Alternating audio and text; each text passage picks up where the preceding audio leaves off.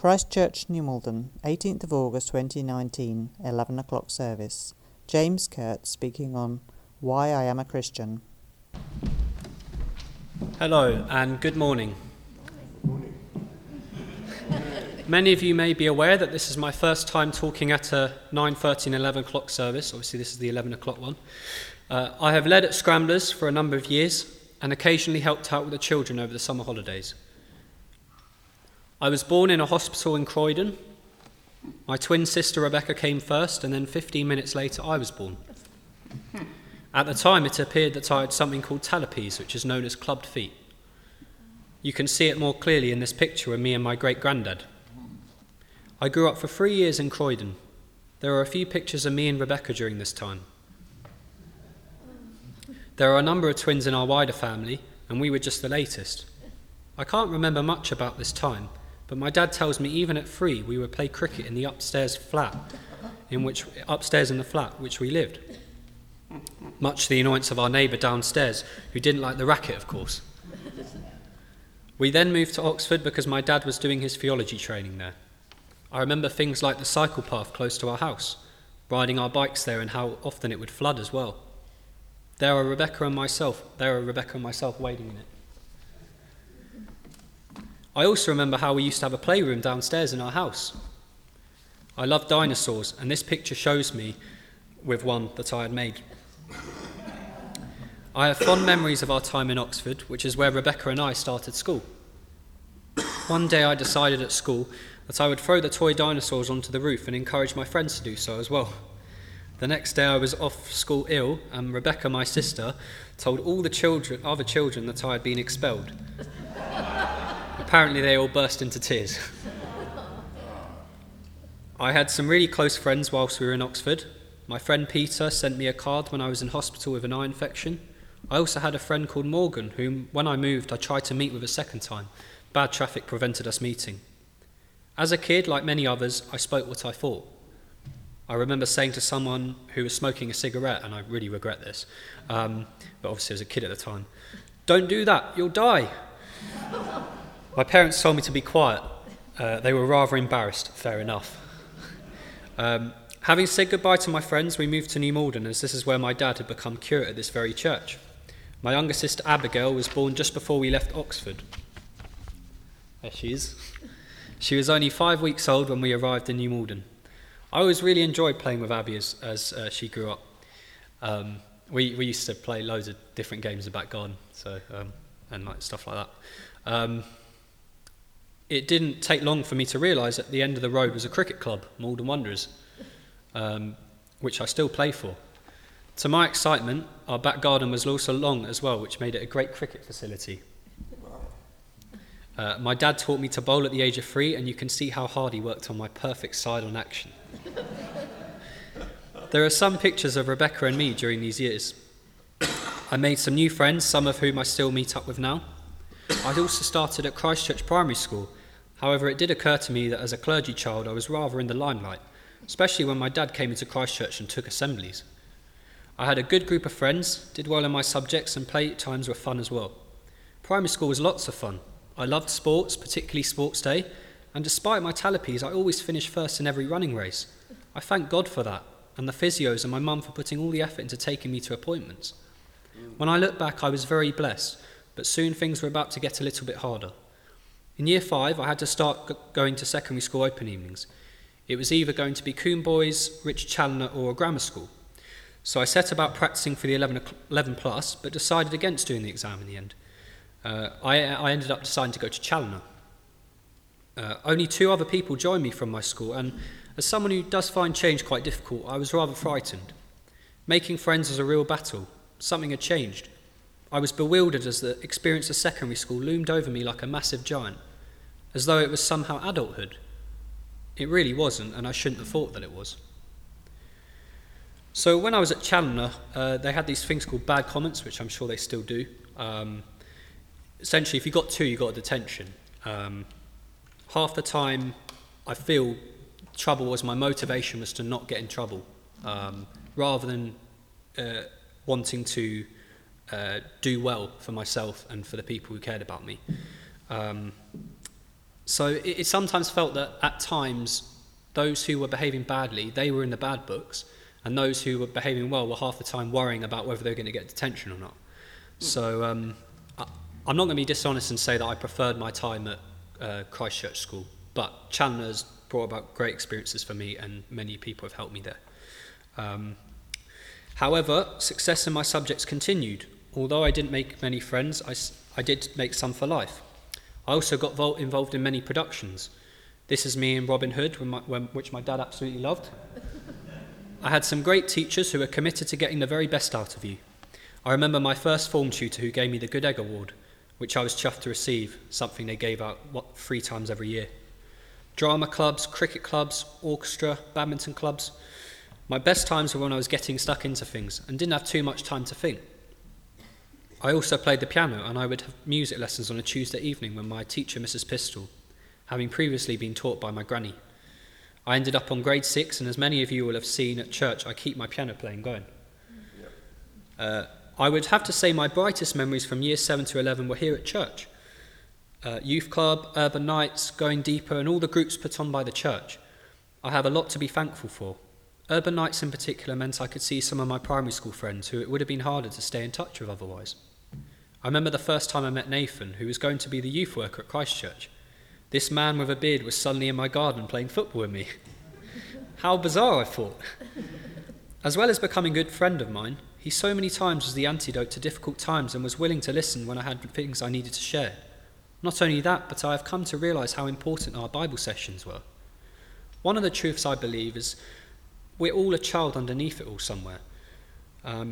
I also feel that that's how God views us people, and he longs for us to approach him in a childlike manner, not in a silly way, but in a way which accepts our weaknesses and vulnerabilities and turns to God as provider.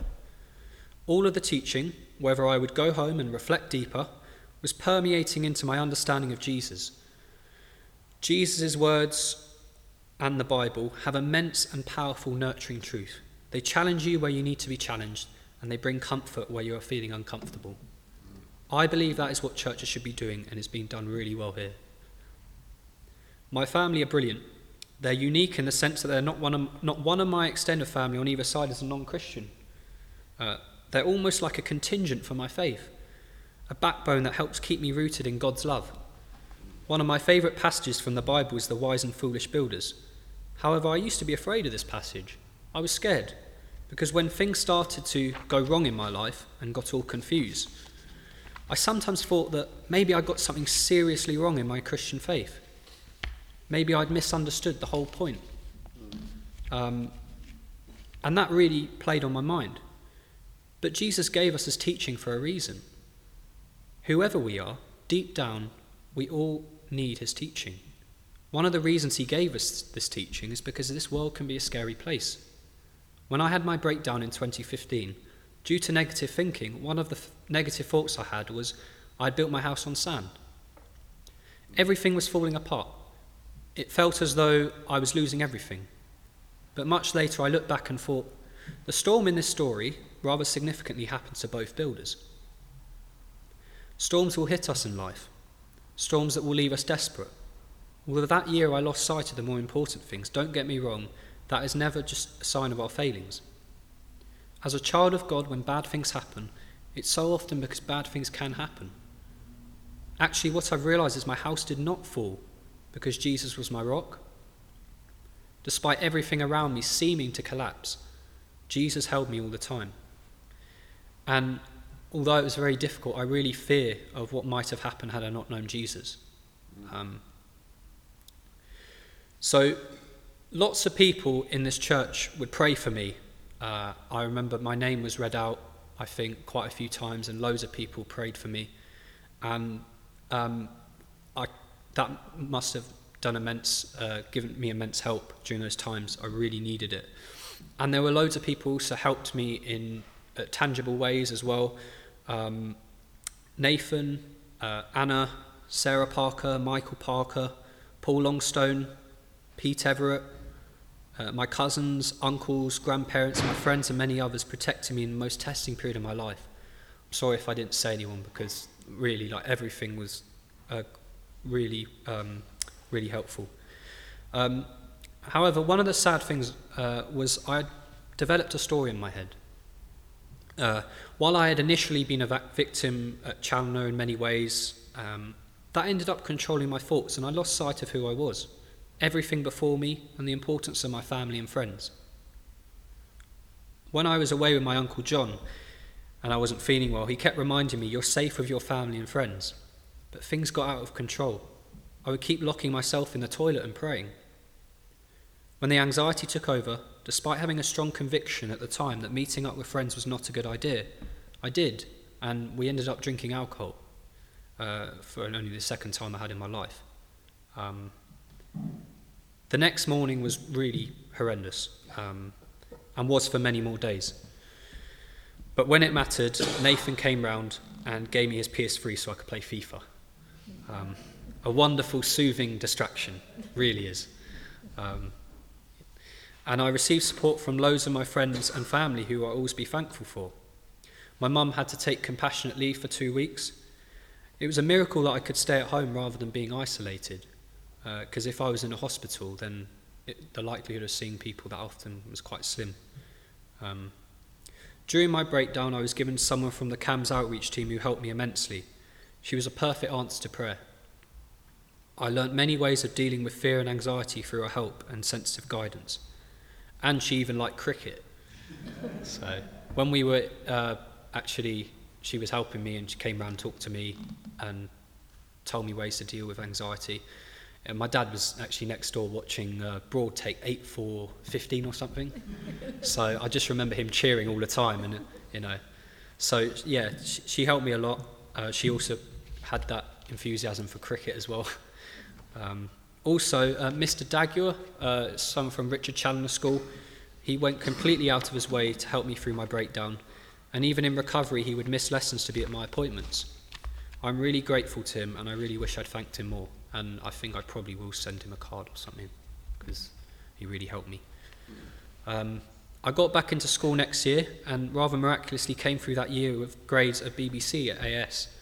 So considering where I was, that was something that I was really proud of at the time, and maybe having looked at my GCSE results I was headed for more, but really considering where I was so blessed to be able to be on the mend and get those grades. I was back at football games, seeing friends and learning. My football team, AFC Wimbledon, got promoted to League One, which is brilliant. Me and Pete still talk about AFC Wimbledon all the time, Pete Everett and Andy Black. Things were still a battle.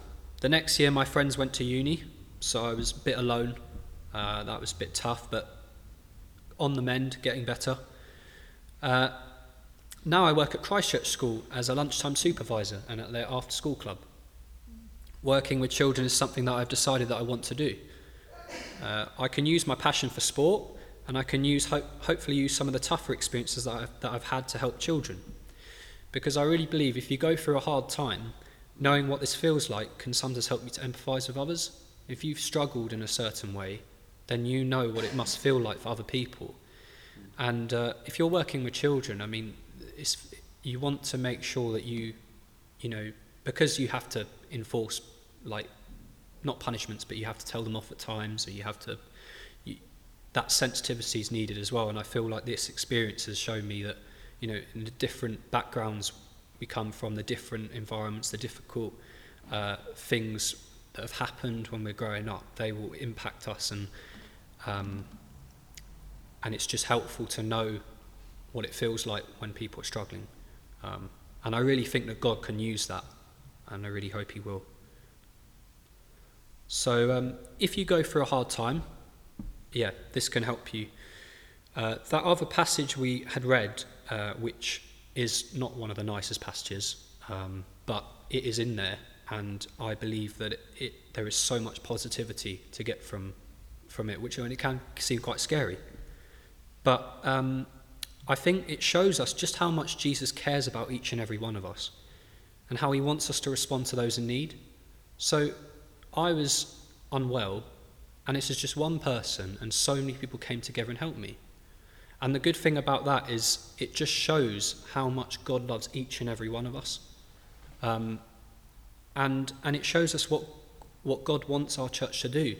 And so when people were praying for me and when people were helping me, they were illustrating, this is what the church is about. This is church at its best. So essentially what I would say is, on the cross Jesus paid the price for sin, for everyone. And I think the gospel message is that we are to share this love with as many people as possible, especially those in need. I believe that Jesus can work through any situation, and essentially he wants everyone. He came for everyone, and he wants to use us to bless other people and to show love to them. So things in many ways are back on track. I start an Access to Teacher training course at Kingston College in September, from where I hope to become a primary school teacher. So I'll do 3 years after that, after a year's course. I continue to act and play cricket. So there's me actually at the Lake District, and then there's acting, and there I am in Who Killed the Vicar, playing the curate. Definitely not a vision for my future. And another of me after an accomplished innings at Charterhouse School. And I do play cricket for Malden Wanderers now and really enjoy that. I also write. You can read my regular column in the Village Voice about Malden Wanderers, and I really hope to get that out quick enough, because I think the deadline's coming up soon. And I've been on holiday, so it's really hard to follow it all. But most importantly, I also continue to put my faith in Jesus, and I hold on to his promises. And as I said, I believe that Jesus loves each and every one of us, and the hope and what he brings, and the things he says and how he wants us to obey his teaching has kept me rooted in God's love, and the people around me have really helped me. And that is why I'm a Christian.